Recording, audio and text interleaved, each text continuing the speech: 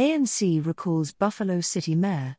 The African National Congress, ANC in the Eastern Cape has recalled Buffalo City Mayor Kgaula Phakathi for poor performance. Phakathi, who has been mayor of the metro since 2016, has reportedly been absent during official visits from ministers, premiers and MCs and instead deployed junior politicians to take over his work. On Wednesday, ANC Eastern Cape spokesperson Loyiso Magashela said the municipality had been falling apart under Phakathi's watch. "We have been monitoring the performance of municipalities and the Buffalo Metropolitan Municipality is no exception. It is disappointing that the mayor doesn't seem to be enjoying his work, hence he delegates his responsibilities to MMCs and junior politicians.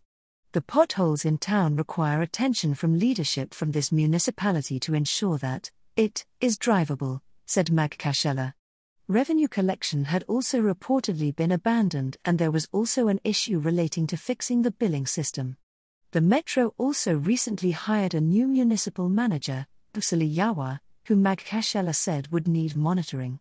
Candidates for the mayoral position include Deputy Mayor Princess Foku, Human Settlements MMC Nozandile Mlola and Council Speaker Humphrey Maxegwana.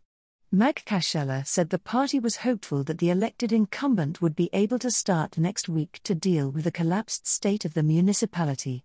"Our expectation from the elected candidate is that they are equal to the task to ensure the municipality's turnaround in instances such as the challenges of water that people are crying about. The importance of service delivery is in the presence of leadership," he said. The ANC has, however, acknowledged Phakathi's contribution to the municipality but stated that the municipality deserved a new change with a new face.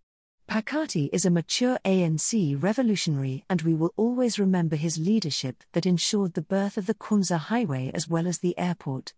This is a year of decisiveness and we prioritize leaders who are ready to advance thorough service delivery," Magashela said.